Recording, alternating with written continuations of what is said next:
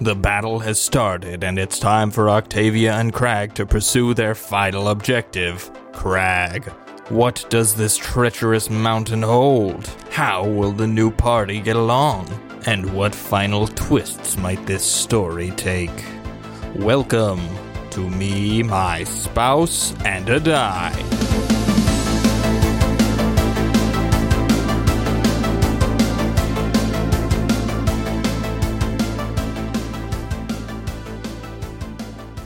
Hello everyone, and welcome to Me, My Spouse, and a Die. I'm Gwyneth, your resident Aasimar, Octavia Marguerite Sinclair. And I'm Austin, your resident Dungeon Master. Me, My Spouse, and a Die is a family-friendly actual play Dungeons & Dragons podcast, where we follow our hero, Octavia Marguerite Sinclair, through her adventures in the continent of Moir, a land that has been ravaged by a war with monsters for 15 years.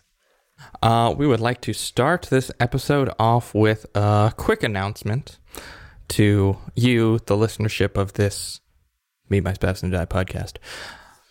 So as you may have gathered based on the events of this campaign, we are getting pretty darn.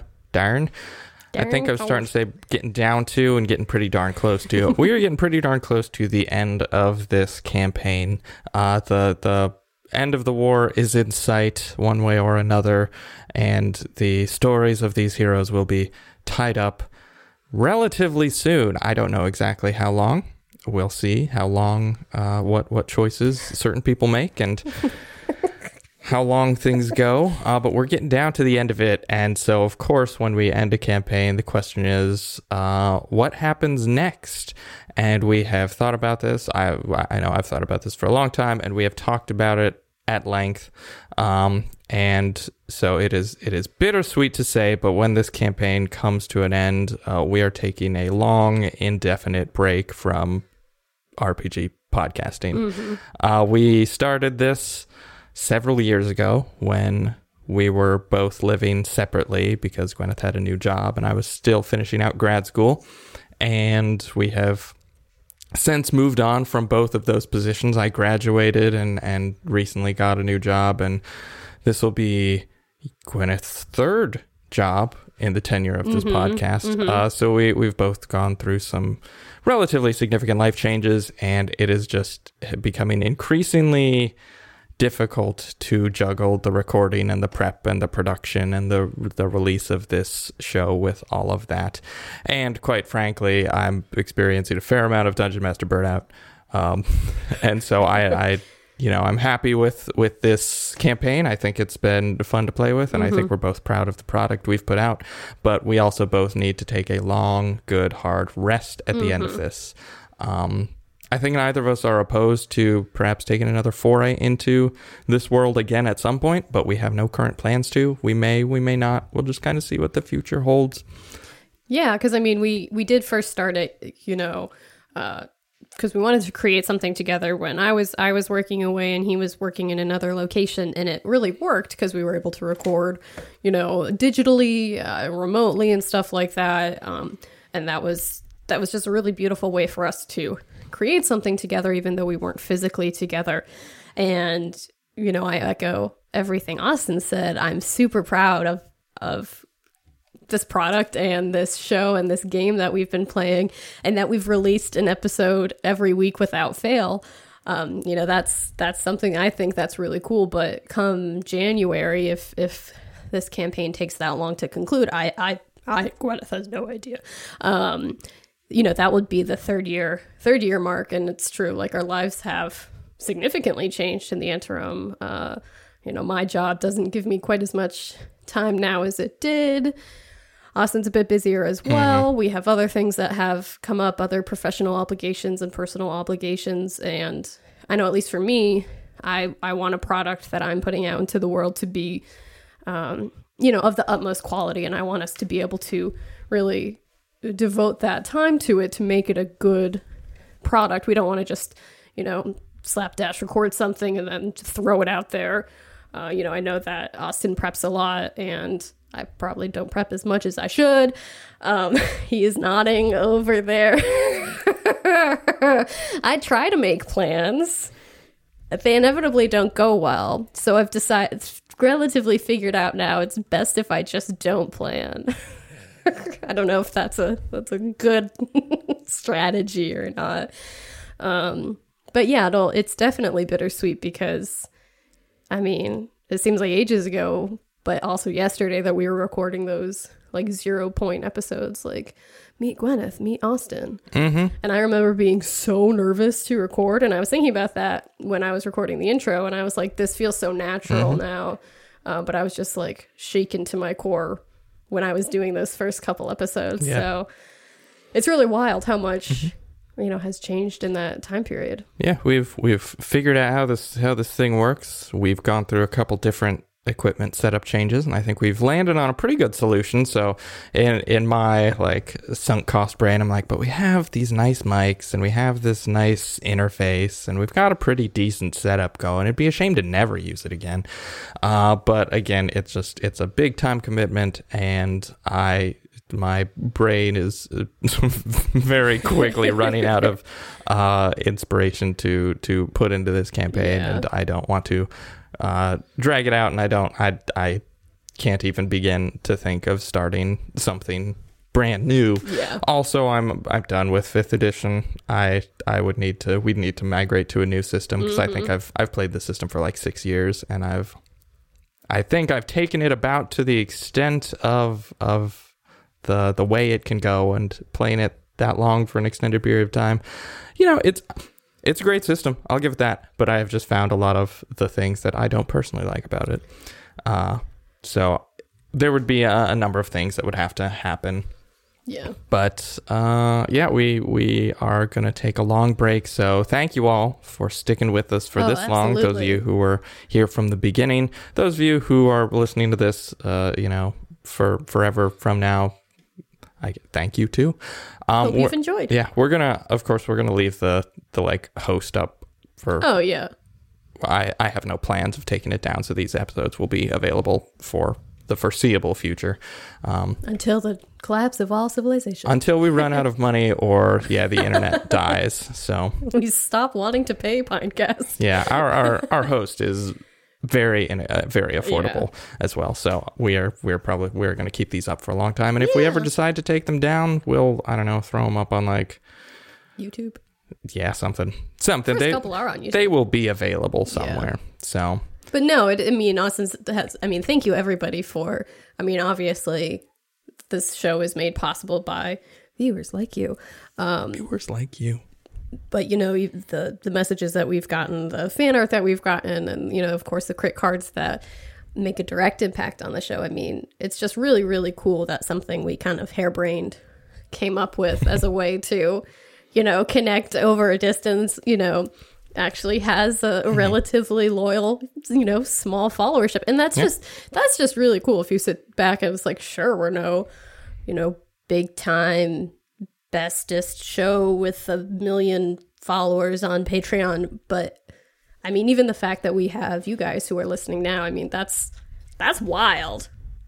Yeah, I would personally like to give a shout out to D&D Airhead, who single-handedly saved our crit card experiment from going under. I think you've submitted probably like 66% of all of the cards we've had, so thanks. We've had a couple other significant contributors whose names are out there. I know Beast Machine, you're a big one. There've been a couple others, so thanks all of you.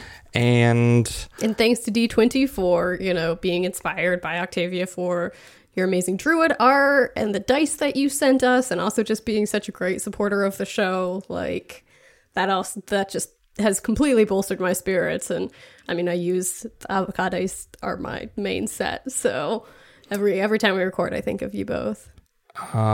D&D Red, Azuin or Azuin, whose name I always get wrong. I always know it's one or the other. You all submitted, probably like 80 to 90% of all our cards. So thank you. And lest we forget our very first giveaway, thanks Norse Foundry for giving us a bunch of free swag 3 years ago that somebody out there got. That was fun. And I think so. We're gonna play out this campaign. I'm not gonna drag it out, but I'm not gonna rush to the end either. So it'll take as long as it takes, and then we'll probably do some sort of epilogue where we see how all of the characters who survived are doing. And I thought it might be fun to open up the channels to questions people might have, whether you have questions about things I'm looking at Gwyneth, have questions about things that you never got answered in this campaign, or if people want to follow up on any perceived, plot holes that are inevitably in there, or throwaway things that one of us said or did that you want more insight into. That'd be awesome. Yeah, like a call-in episode type of thing. So starting now and until the end, if you can send us questions and send them to memyspouseandadie@gmail.com with a subject line like finale questions. And when we get to the end, we'll probably take, another episode, do a little short epilogue thing, see how people are doing, and answer some questions. And that'll be it. That'll be it for Me, My Spouse, and a Die, as you know and love it. I mean, and we'll probably give another heads up, like, as we're getting closer as well, and kind of be like, it will become obvious when we are imminently close to the end. The end goal is pretty well in sight now, so it won't be. You all will know when we're a couple episodes out. So that is our announcement for the top. Bittersweet, but I'm excited to get to finish this out. Finish it out strong, not pull a Dexter. And hopefully, not pull a Dexter, we just see Octavia sitting in a log cabin. She's somehow grown a beard. Carhoon got killed and thrown off a boat in a storm or something. I don't know. Spoilers for Dexter. He's in Argentina. Jeez.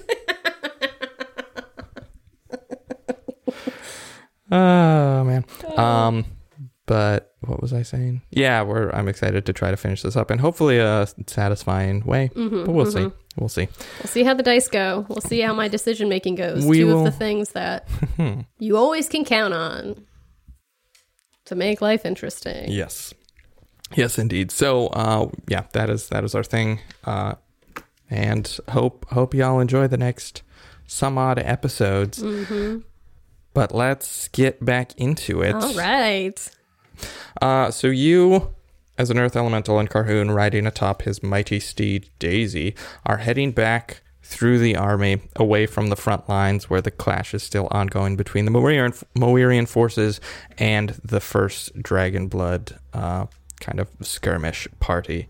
You made a nice little impact in that opening battle, made yourself a presence, but now you know it is time to retreat, gather up with your party, and head up on your secret mission to storm the palace atop the mountains of Absalon's Tail, hopefully find Crag, and cut the head off the proverbial snake.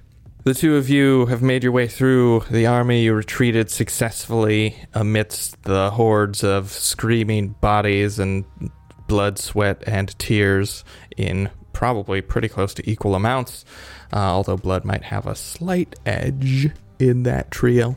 So you kind of get back and get to sort of where the command center is being set up. They know this is not going to be a quick fight. They're not probably going to get into the mountain immediately. It's going to be a slog on the scale of, at minimum, days, considering how long the siege took place at the beginning of this war. It was months, if not years. So it's going to not be a quick thing. And in essence, this full frontal assault is more or less a distraction for you to actually end the war. So you and Carhoon make your way back, and you find a little tent that has been set up, and there's a table in the middle with a map of kind of this gate and the surrounding terrain and various markers, and Hakon, Grisham, Sebring, or some other military and political muckety-mucks are kind of gathered around it, discussing various strategies and figuring out the best way to, approach the gate and knock it down and breach and things like that, and how to cover the flanks and where the, vulnerable positions, blah, blah, blah, stuff like that. In the back, kind of gathered, armored up, ready to go, you see your party composed of Owlbear, the gnome ranger, sitting atop her large, fuzzy mountain goat. You see Malaris the scissor, one hand replaced with a nasty-looking kind of leaf-shaped blade set in dope armor, her scales glistening green. I think so. I think she's green. Next to her is Balger the Sorcerer, the Blaster Caster, with cool sunglasses and flashy robes, who is good at blowing things up, and that's about it. I love Bulger. And finally, there is Carmina Dostoy, the Dwarf, who fled Grundikov at the beginning of the war and has some insider knowledge about the palace and the surrounding grounds. And I said finally, but last but not least, you also see the humanoid form of Jisulka skulking about as well, kind of arms crossed, pacing impatiently. Jisulka. So the two of you, Carhoon dismounts the horse, you head into this tent, and the leaders of this party kind of nod. Hakon still looks a bit shaken. He almost got killed like a day ago. 38 hours. Yeah, so he's still a bit pale in the face, still looks a bit unsteady on his feet, but he has survived and he is doing okay, and they nod and greeting, and Hakon walks up to you and says, I think you know what it is you're about to do, and this very well may be the last time we speak, so I want to wish you luck in this endeavor, and no pressure, but the fate of Moir may be held in your hands. Octavia looks at him and goes, Can you please she shift out of that? Please.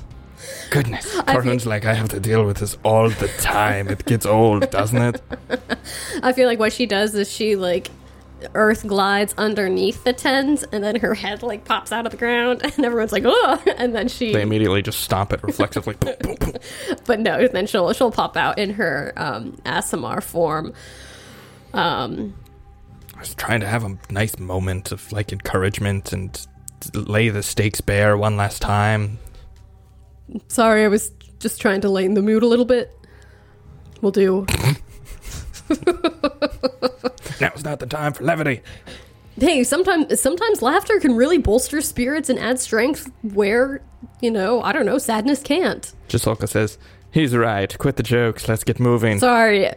No, it was good working with Owlbear you. says, I appreciated it. Thank you, Owlbear. The goat goes, meh.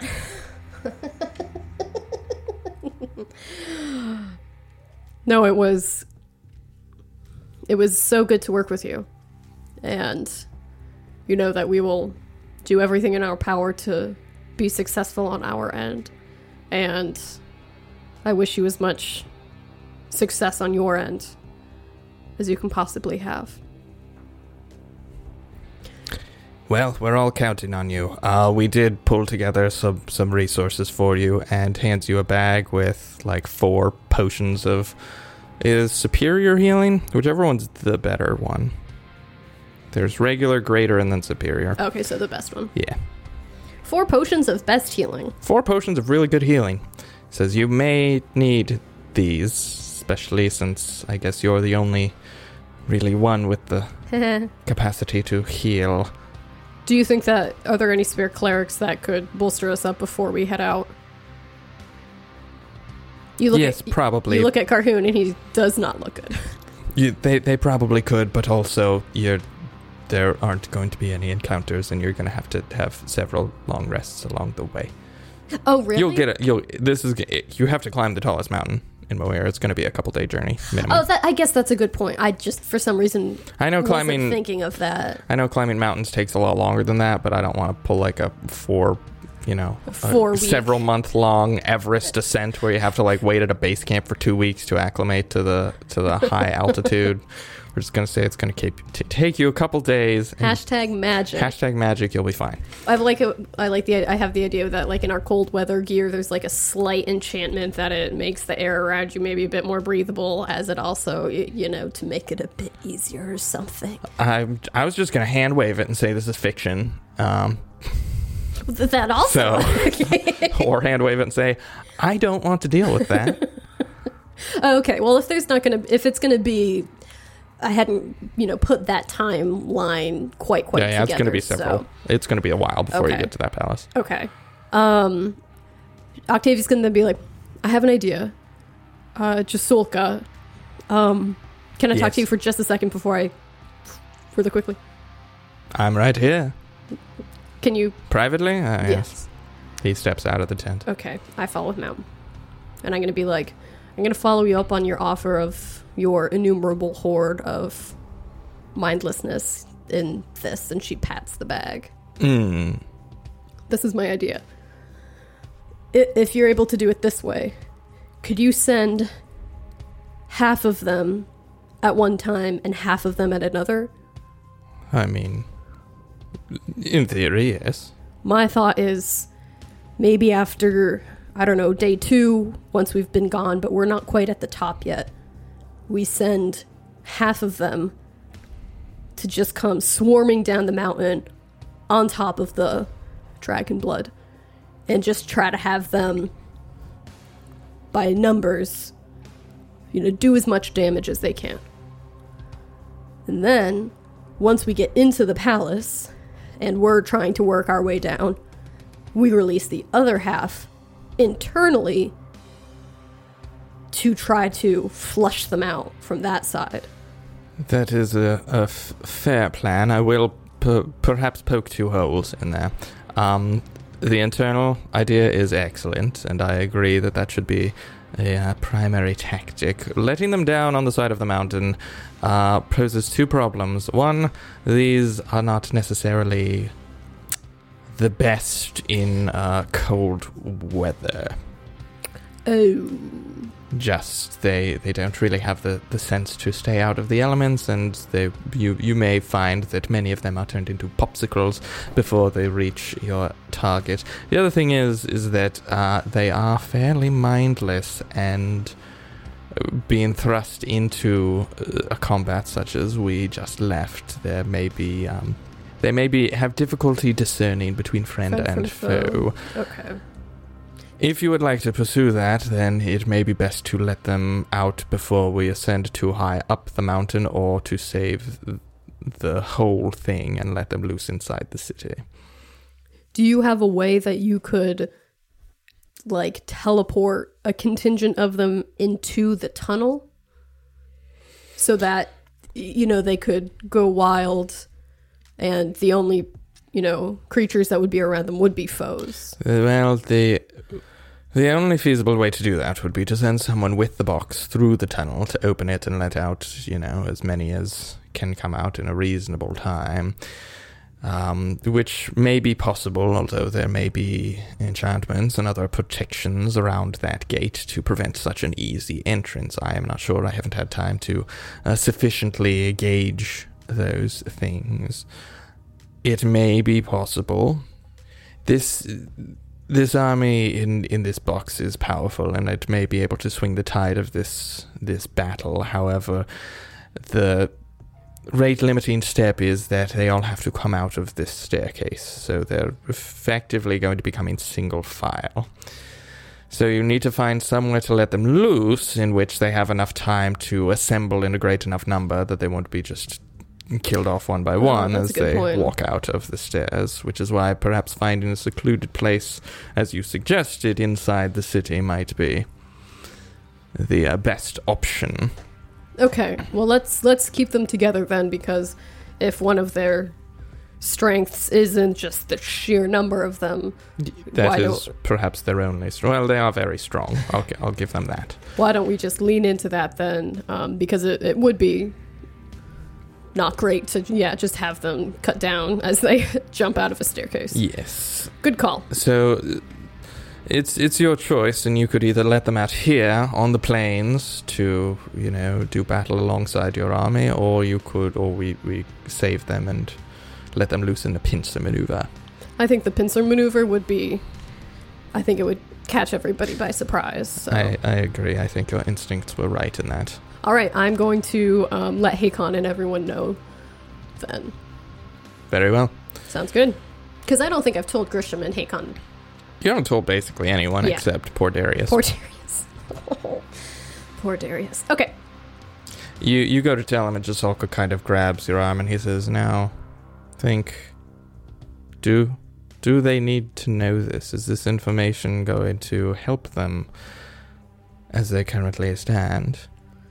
I was going to tell them that we have an ace up our sleeve that is going to add numbers to our side and maybe keep the details vague, but just also so that they have another seed of hope that, you know, we're going to be climbing a mountain and we'll be distracted by mountains and infiltrating and all those things, and they're going to be camped out here just facing a wave after wave, and True. that's going to be more dampening on their spirits than the sea. I mean, so just to give them that, you know, reassurance that we're going to be bringing some added, you know, bodies, as it were, within, just to kind of give them a heads up that might be coming down the pike. Fair enough. And he lets you go. Okay.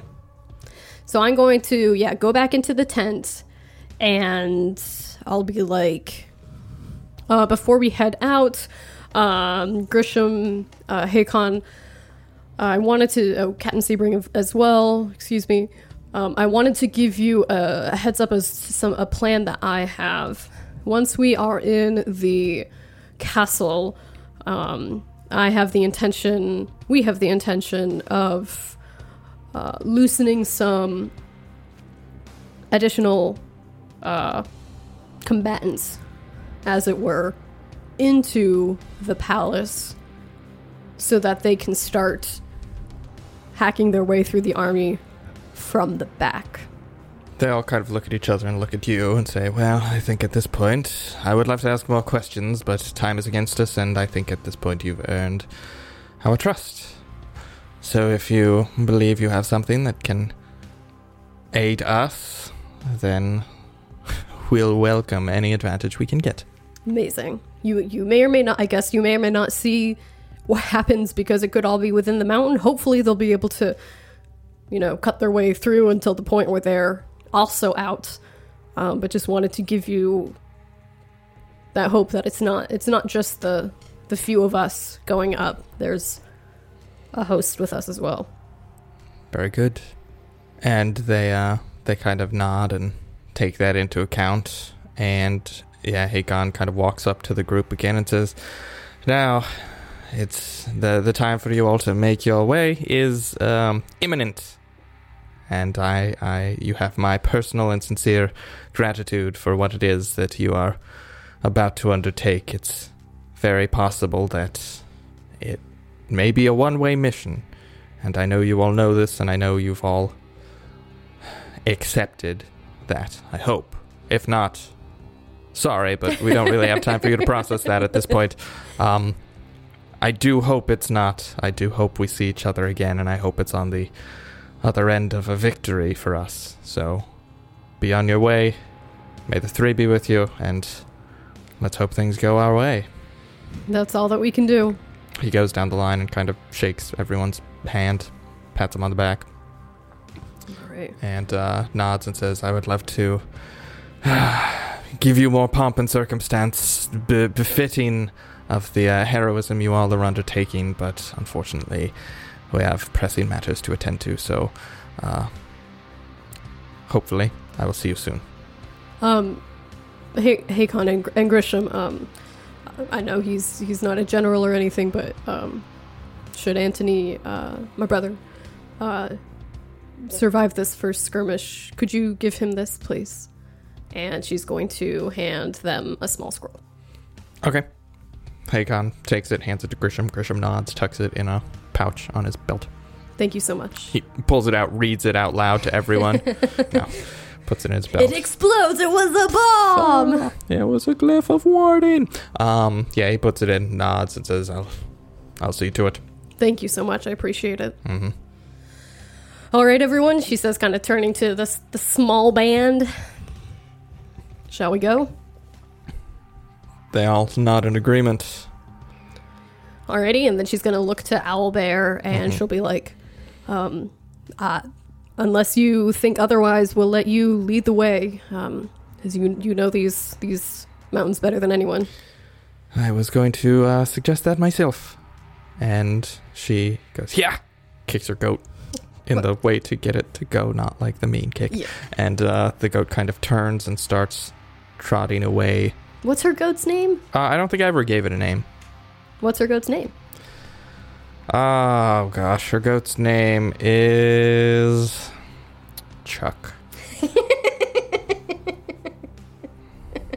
Because they're all named after animals. All the Grot have Right. animal names, so all their goats have people names. That's hilarious.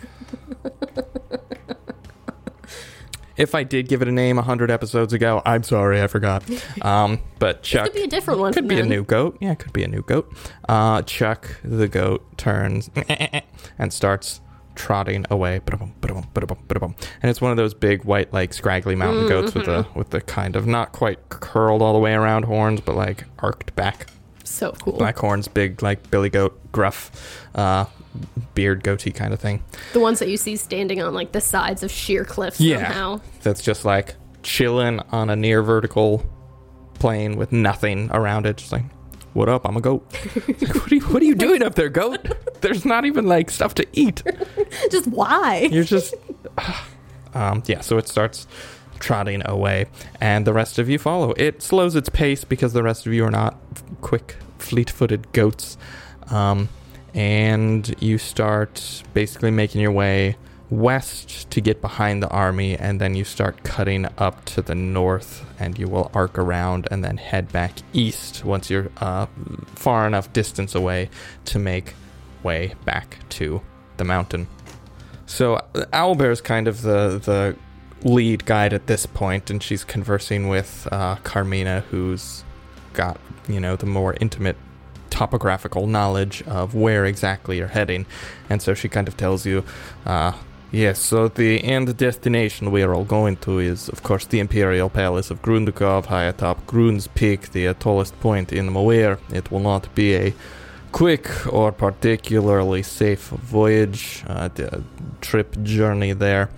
So we must all be on our guard. It will be quite some time before we reach the snowy peaks, and once we get there, we must summon all of our wits and fortitude to survive the elements as well as any other dangers that might be waiting for us. We have come up with a solid plan, I think, to infiltrate the palace and hopefully find and defeat Craig, but it has been many years since I was present in the Imperial Court, and so things may have changed since then. So, everyone be on your toes. Everyone kind of nods. Bulger's like, I'm always on my toes. Hey. Malaris is pretty quiet, but she gives a gruff nod. And so the lot of you head out. It's probably going to take about a day just to kind of stealthily circumvent this army without being seen, and to make sure you're moving in a way that's not going to attract any attention. But because this skirmish is still happening relatively in the morning. So by probably about nightfall, as the sun has gone down and it's getting into the later night, maybe 10-ish p.m., you kind of come to rest at the base of the mountain before it actually goes up into the mountain proper. So there's some shrubbery, some hardy scrabble and rocky terrain, some low trees that go up, nice leaves, dirt. It's rather temperate at this point, but after a while of hiking, you will soon pass the tree line and get into this forbidding biome climate that is going to take some nerve to get up through. And so you all make a camp, find a nice little copse of trees to hide in. Owlbear kind of leads the way, and it feels, once she gets into this terrain, it's like a second home. She's moving around as if she's lived here her whole life, because she practically has, or has been a good portion of time here. But you all make camp. And anything you do or say, strike up conversation with your 5 new companions? Yes. 4 new. Well, I guess Jisolka, yeah. I guess she'll, if we're about to camp, Octavia will offer up some healing to anyone who got, hurt during the day. and we'll have, cast Pass Without a Trace as we had been journeying and things like that. And I guess then she'll also just be like, thank you all for coming along, kind of with me, and, don't have really a whole lot to say that you haven't heard. But I hope that, we come out successful, of course. Carmina says, well, I don't know that things are in order, at least from my perspective. This wasn't much of a choice. I think all of us here have lost our homes. She looks at you, she looks at Malaris and Bulger, as of course Malik has not fared well. She looks at Carhoon, who kind of has a dual citizenship, as it were, but I actually don't know if these people know that he's a werebear. Well, I think the people in Malik do. I think the people in Malik might, but I don't know if Owlbear or Carmina would. Yeah, I don't think Owlbear or Carmina know. But at very least, they assume he's from Alistria, and that place is...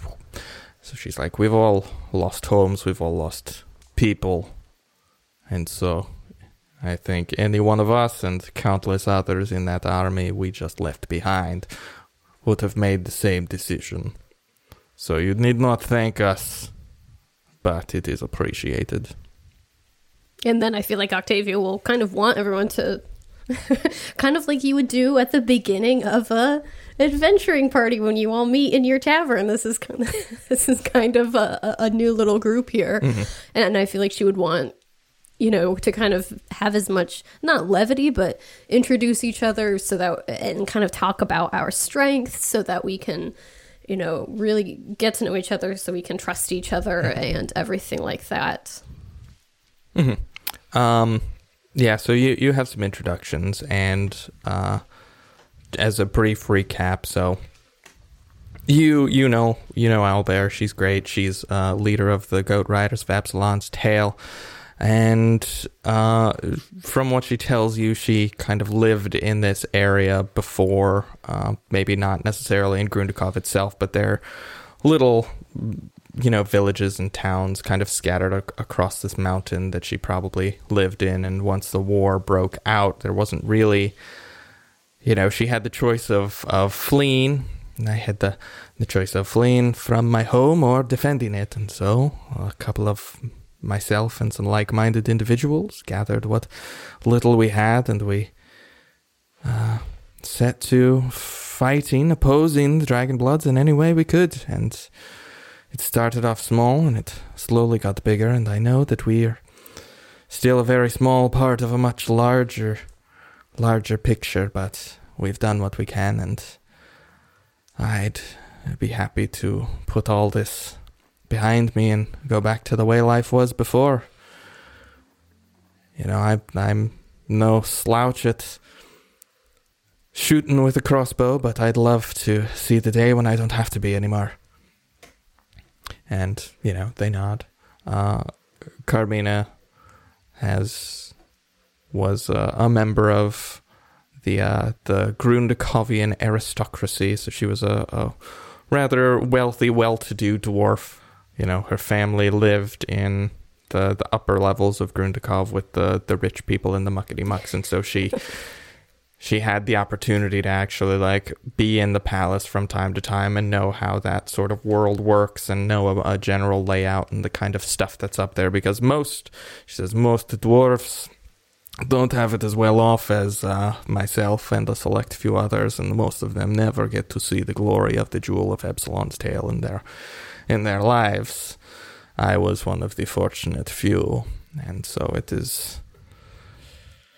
Many of us were captured or killed during the siege, while those of us who didn't flee after the initial war broke out, I was one of the lucky few who managed to escape, crawled down from the tops of the mountains, nearly lost my fingers and my toes, but I survived and made my way east to Alistria. And, well, I guess that's where we met. She looks at you. Mm-hmm. But yes, much like the others, my My home is lost. I know many of you have faced that. Alistria has fallen. Malik is barely holding it together. Lake Ansel was occupied for quite some time, but my home has been under the control of these monsters for a dozen years now. My people killed or enslaved. There is very little I would not do to bring this war to a swift and decisive end. And I may not be the most potent combatant, but hopefully the information I have will see to it that this mission is a success. And if we don't succeed, well then, at the very least, we can die trying. Mm-hmm. And sometimes the most valuable, having intel, we could go in there with all of the strength we could muster, but having that knowledge of the way things are laid out, that's huge. Let's see. Baleris and Balger have very similar stories. Being effectively, brought up in the militaristic side of the town of Malik. Baleris rising through the ranks as a soldier to become a general, losing her hand at some point, but turning it into a dope weapon instead. And yeah, she's maybe a bit more bitter than the others. She says, yes, it's very, I feel like we all have a very similar story here, although I guess my home was lost a bit more recently than the lot of yours, and I guess not officially lost, but emasculated, humiliated, put down. I would love nothing more than to see my brothers and sisters out there in that army, but there just aren't enough of us left. So if I can do my part, then I'll do it. And yes, Carmina, if I can't, then I'll die giving it the best effort I can. But if I go down, I'm taking as many of them with me as I can. My Bulger's like, yeah. He flourishes his fingers and sparks come out. He's like, hey, I'm along for the ride. I've been, I was born with the gifts I have, and I know what I'm good at. And it's blowing stuff up and shooting fire, and that is exactly what I intend to do. Now, I may not be as emotionally vulnerable as the lot of you right now. I've got a... Well, I just put on a cool exterior, and I don't know if we're at the level of friendship where I'm going to let that crack and let you see the soft, gooey caramel center that is in the center. But much like Malaris, I've seen my fair share of this war, and, I say I'm good at blowing stuff up and killing people, but I tell you what, you kill enough people and blow enough stuff up, it definitely takes a toll, so... I agree with Owlbear. I'm looking forward to the day when I can blow stuff up for fun. Not because the lives of everyone I've ever known or cared for depends on it. So, he looks at you. At this point, I'm a weapon. You point me at what needs done and I'll do it. Awesome.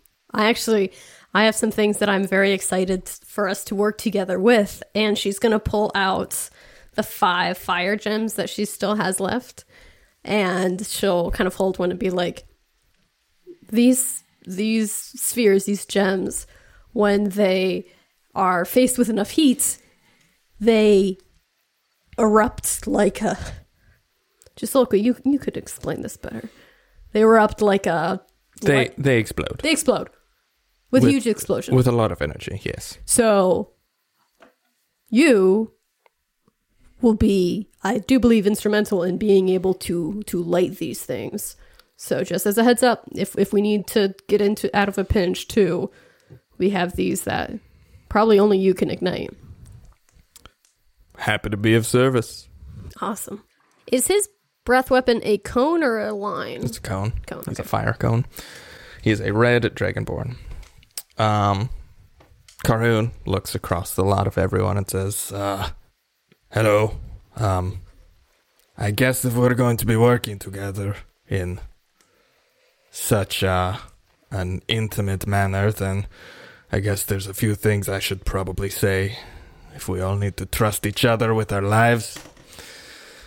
I've been with Octavia since, well, I don't actually know how long it's been, but we've been through a lot together, and I'm happy we've got some more people to finish this out with. Many of you may assume that I'm from Elistria, and you're not entirely wrong. I've spent a good portion of my life there. I was raised there. I grew up, went to the best schools. I'm a bit of a scholar myself, although I may not look it. But perhaps my home, not by birth, but through association, is Montignon. I was there for a while, and I was there when the when the accident happened. And I know some of you know this, and he looks at you and Jasolka and Malaris and Balger, but Owlbear and Carmina, if we're going to be fighting side by side, you should probably know that I have the curse of lycanthropy, and it's fine, I'm not going to kill you or anything, but I just thought you should know that I might be turning into a bear at some point. And it's something I've struggled with a lot. You know, I've seen some things when people give in to that bestial nature in themselves, and it's not always a pleasant experience. And it's something I've tried to cure, I've tried to fix, I've tried to get rid of in myself, and well, at this point, I don't know if that's ever going to happen. And I'm starting to wonder if, instead of running from it like I've been doing all my life, maybe I should be embracing it. Maybe this is exactly why this happened, so that I can have the strength to help you out, to put an end to this war. I don't know, but I just thought you should know, so that if it happens, you don't freak out. And they, I'm not going to have a conversation with myself, but they kind of nod and take that information and put it in the back of their heads. And Jasolka kind of leans over to you while this is happening and says, I find most of this emotional bonding unnecessary and to an extent revolting, but I'm not surprised. All of this talk of trusting each other and being honest with each other, in your mortal, small-minded opinion, do you think it's a good idea for me to reveal my true nature to these common folk? I think as far as trust and honesty goes, I was going to suggest it. But if you think, if you would be uncomfortable doing so, or if you don't want to. I am holding this a secret on your request. That's true. There is little anyone on this planet could do to me if they knew I were a dragon, whether they want to subjugate me or kill me. I guess they could praise me, and I would accept that with open arms, but... Again, I think that having all the cards on the table, it really helps no one to... in this type of situation, to have secrets. The more information that there can be shared, I think the better. Fine. And while this is going, Carhoon's having an emotional breakthrough, and he's like, maybe it's not a curse after all. Maybe it's just a part of me, and I need to accept it. And then Jasolka's just like, all right, shut up, listen. This is more important than the bear man. As long as we're putting everything out there for everyone else to know, I think that's something that, well, I have a secret as well to divulge. Many of you think I'm just a very dashing, debonair, incredibly talented elf man. And you're not entirely wrong. I am dashing, debonair, and incredibly talented, but I am also an ancient, quasi-immortal divine dragon. He is. Yes. I liked this form, and I used to be trapped inside this ring, and he flourishes his fingers, but Octavia had the good sense, although it took a while to get there, to let me have my corporeal form back. And so here I am, fighting with you, because at the end of this all, I'm going to go my separate way and do my own dragon thing.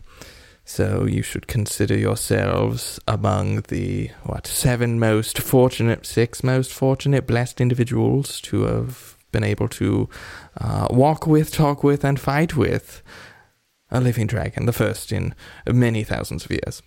He's true. I mean, that is correct. Karun's like, yeah, I mean, he's rude and kind of a butt, but... Those are also very true statements. He's not wrong. And the rest of them. Owlbear's kind of squinting her eyes suspiciously. Carmina's eyes are more, she's like kind of wide in shock and going back and forth, like the gif of the lady kind of looking back and forth as the numbers pass through, like trying to figure out, like, the calculations. Wait, what the...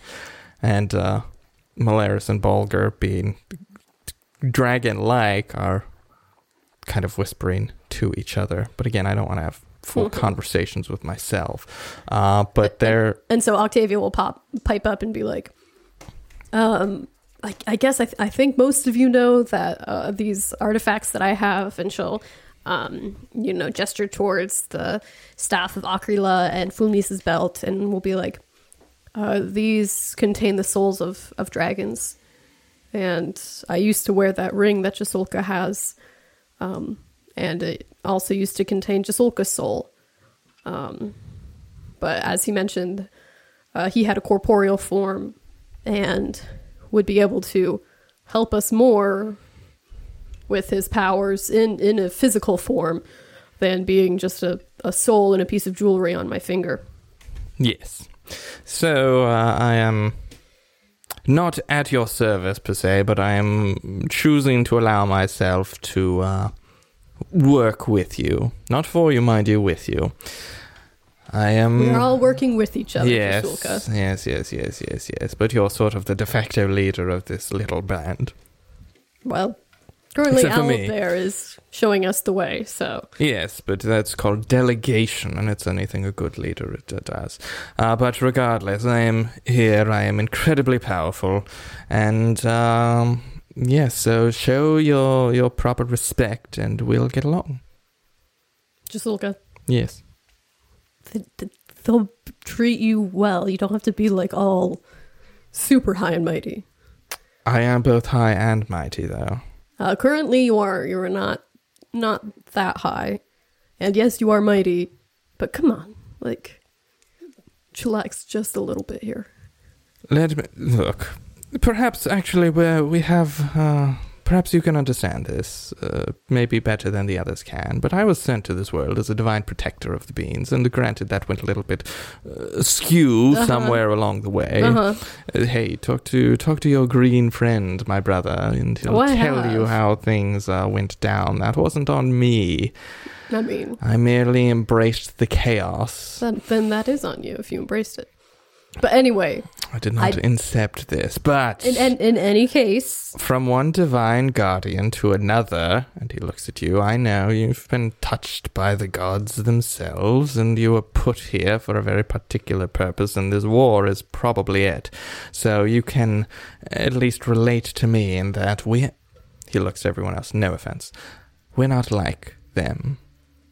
I'm not trying to condescend to you. You're all very capable individuals in your own right, but you are not sent here by the gods themselves, put here for a particular mission like we were.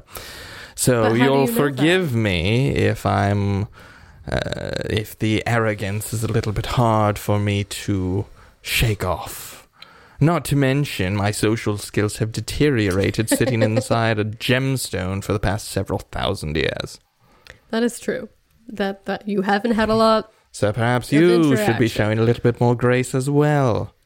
Well, just as long as we're all here on the same page, being that, sure, maybe at some point someone is more in charge than somebody else, you know, like when we have other folks leading us. But we're all on the same team here. So That is exactly what I said.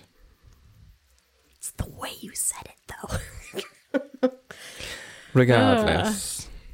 In any case, I have one other thing I wanted to mention. I wanted to clear up with all of you the force that I mentioned in the tent with Midichlorians? Nothing. Continue. Oh, yeah. That I mentioned in the tent with Governor and the General. We have a undead army in this bag that we're going to release. Thanks to yours truly, again, very incredibly powerful quasi-immortal dragon being. And so, again, for the sake of not holding any secrets, that is the army that we'll be releasing into the city. You know, if you're looking to be surreptitious, that might actually be a good place for you all to rest. Oh, that's a good point. And you could give everyone an introduction to my little pets. We could. Owlbear's like, wait, undead, what are you talking about? Think zombies? Oh, I know what undead are. Think You have an army of them. Yes. I mean, I don't, really. He controls them. And she nods her head towards Jasulka. I point them in they're down there because they were a failure, so I point them in a direction and they go. And so we'll point them towards the dragon blood. Courage says, I know what you all are thinking. It took me a while to stomach it too, but I don't know if... I mean, we need every advantage we can get, and if these things can help even the playing field between these dragon bloods and, you know, if a box full of zombies is the difference between seeing our homes restored again and not, then I'm willing to do it. And we'll be releasing them in a way where they won't be among our allies. So, you know, the distinction of who they should be fighting against, we don't have to kind of worry about being like, you know, only attack people with this certain crest. It's they can kind of go wild. Well, Owlbear says, I don't necessarily like that, but Karun does have a point. Yeah, it took me a long time to think of a right way to use them and whether it was right to use them. Perhaps. But they do exist. So it's not like we'd be creating an undead army. I might need a little bit of time to come to terms with that, but... Totally understandable. That's why I wanted to tell everyone now and get everything out on the floor. If there's a way we can do this without that, just consider it. We will. We'll consider every options that we have. Well, we should probably get some rest. We've Yes. got a long hike tomorrow. Well, you all do. Good old Chuck here's got my legs. She vacillates between Irish and Scottish, and I'm trying to keep it Irish, but it's not always working. That is A-okay. And so, yeah, the rest occurs. You are free to rest in the box if you'd like to, but Owlbear you guys can set up shifts of watches to make sure that you aren't stumbled upon. Sounds good. Yeah, we can do that. So you take some shifts throughout the night and take a nice little rest, long rest. Awesome. Get your stuff back, and you're roused earlier in the morning than you'd like to be to continue on this journey. So, here's what we're going to do. Because we could spend a long time climbing this mountain, or we could just get through it. There's you, there's Carhoon, Jasulka, Bulgur, Malaris, Carmina, and Owlbear. Over the course of the next several days, the lot of you are ascending this mountain, climbing, probably switchbacks at first, and then, making your way up tough rocky trails, eventually breaking through to the cold, frozen tops. I would like to montage this. Mm-hmm. So basically take each one of your party and give me a little vignette of how they and their particular set of skills are helping you ascend this mountain. Okay. So Owlbear and Chuck are obviously leading us and trying to show us the combination of the most direct and most passable way, finding that fine line between the fastest but then also survivable. Mm-hmm. So that is what they are going to do. Okay. Roll me we're going to call this a survival check, and I'm going to give that a plus. Let's see, they would be. Give that a +8. +8? All right. For Owlbear. 16. Okay. Yeah, they do a pretty good job of leading you through this mountain, navigating, telling you where to go, when to go, and how to go. So following their deft steps, you all make pretty good time up this mountain. All right, so I feel like as Owlbear is leading us up this mountain, we get to a point where it's a little bit impassable. There are a couple trees that maybe have fallen, and they've gotten super coated in ice. And so it's hard to go over them. We can't really go around them because they're too big. Can't really go under them because the ground is so frozen. So I feel like Bulgur steps up and he's like, "Hey, this is my area of expertise here," and he just tries to melt the ice to the point where we can get over these fallen trees. Okay. This will be effectively an attack roll, so this will be a +9. Alrighty. For Bulgur, rolled the same thing, so that will be a 17. Okay, yeah. So there are a couple instances where you're trying to fight your way through an icy or snowy pass. He steps to the front, "Leave this to me," and just melts away through, or at least gets it to the point where you have adequate footholds and can make your way more safely across. All right, and then as we're, continuing to trudge, this is a mountain, mm-hmm. And I'm sure there are a couple rocks that might be loose on the side of the mountain, like when you're driving along a highway and there's a sign, "Caution, falling rocks." They should post these here on the mountain as well. Mm-hmm. And we kind of hear a rumbling, and then Carhoon, with his Jedi-like reflexes and his super elfin strength, hears and sees a boulder coming down, about to fall on poor Owlbear, and he's able to rush in and catch the boulder with his super strength. Okay, instead of pushing her out of the way. Yeah, it's a cool image. Okay, give me an athletics. Or he can push her. Give me an athletics check. All right. For whatever Carhoon is with his bonus. +10. Ooh, that's only a 14. Okay, so he manages to get Owlbear out of the way, but as he catches the boulder, he tweaks something in his arm. Or maybe he kind of rolls his ankle a little bit as he steps back, and that slows you down a little bit. But Owlbear is not crushed, and that's good.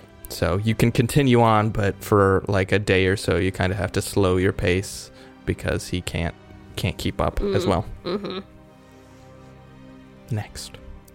All right. As we are going up, and we're still, in the thick of some trees, a big serpent falls out of the trees onto Malaris. Okay. And she just slices it up with her cool scissor hand. Okay. Oh, man. Yeah. Give me a roll plus 9. All right. I wanted her to chop something cool, but I'm like, spider webs, that's boring. I guess it could be like a big spider, but then I didn't want to be like big spider because you don't like spiders. Sure. There'll be some. I'm fine discussing spiders. I've used spiders before. So something like that. Some creature that has become an impediment. Ooh, natty 17 for a 26. Yeah, so you guys come across a couple random encounters of various wilderness creatures that at this level really aren't that much of an obstacle for you, but Malaris steps forward and just like takes care of them easily. And also, I can see her making use of this to like cut through low underbrush during the early parts of this trek to kind of blaze a trail where there may not have been one before. So cuts the snake in two, stabs the spider, takes care of the ravaging pack of wolves. Nice. All right, Carmina. I'm not quite sure what her skill set is exactly. She's good with. She knows a lot more about like when you're close to the palace. Okay. So she can fight a little bit. But mostly she knows a lot of like the history of Grundikov and stuff like that. She's relatively well educated, being part of the upper class. Okay, so knowing that she'll be most effective once we get a little bit closer to the summit, I feel like Octavia will just try to keep her eyes out for, as we go, the best places to like rest and trying to find good places to camp and things to forage along the way. All right, perception, I'm assuming. 19. Yeah, you're able to pull out all your druid stops and find food, forage food, find good nooks to rest away from the weather and harmful creatures and things like that. Balger's about to eat, like a mushroom, and you slap it out of his hand and like, that one's poisonous. Stuff like that. So yeah, you're very much able to do that. Awesome. And then Jasulka, I don't know. It would be within Jasulka's nature to not help also. I feel like what he would do is maybe if someone trips, he would like not look at them and maybe like just put his hand out and not do anything, but let them hoist themselves up. But that's the extent to which I see Jasulka helping. How about you just give me an Arcana roll for Jasulka? Okay. Based on, at some point there's probably some obstacle that he has some random spell to help with. Okay. What's his? This will be a plus 11. Okay. Natty 19 for a 30. For a 30, yeah. So there's a couple instances where he pulls a spell out of his butt and he's just like, yes, to get you through. Maybe someone falls and he casts, like fly on them at the last second. Maybe there's a gap in some like ravine and he stone shapes a bridge across, stuff like that. Nice. All right. Is that Carmina? And then Carmina, once we get a bit closer, she will be trying to keep her eyes peeled and trying to find, landmarks or things that she might recognize to make sure that they are going. Like, I feel like she would work together with Owlbear to find that, like, last element of the summit. Give me a history plus 9. 13. So as she's trying to, like, find landmarks and guide you around, but at a certain point she's like, it's changed enough up here since when I was last here. The landmarks I'm looking for are perhaps changed or have been destroyed since then. I'm sorry. And she, leads you astray a little bit, and that costs you some time. But you only failed 2 of those rolls, so both of them being natural 4s. So you get up at the end of this journey. You've put on your cold weather gear. You've been in this blinding snow, these frigid temperatures for a few days now. Owlbear still kind of leading up with a lot of you trudging behind, and near about midday you kind of crest a little a little like cliff edge and pop up, and you can see stretching ahead of you there is this mountain ridge that continues along and comes up to a peak, and you think you can see through the whipping snow a structure built atop that. In between it and you, maybe like quarter of a mile or so down, you see a like huge crack, a big crevasse through this mountain ridge with a stone bridge over top of it. And Carmina says, yes, now this I recognize. That is the bridge over the chasm. That is the first step to our infiltration plan. Everyone ready yourselves. It is about, as they say, to go down. But we're going to pick up there next episode. Or hopefully the Dragon Blood Scouts are about to go down. Ooh. Hey-yo. All right, everyone. Thank you so much for listening. If you like what you heard, you can get in touch with us on social media. Twitter and Instagram is where we're most active. Our handle is @AndADiePodcast. We'll probably be coming up with some clashes soon. So if you want to submit a crit card, you can do so on our website, memyspouseandadie.com, or shoot us an email at memyspouseandadie@gmail.com. Catch y'all next week.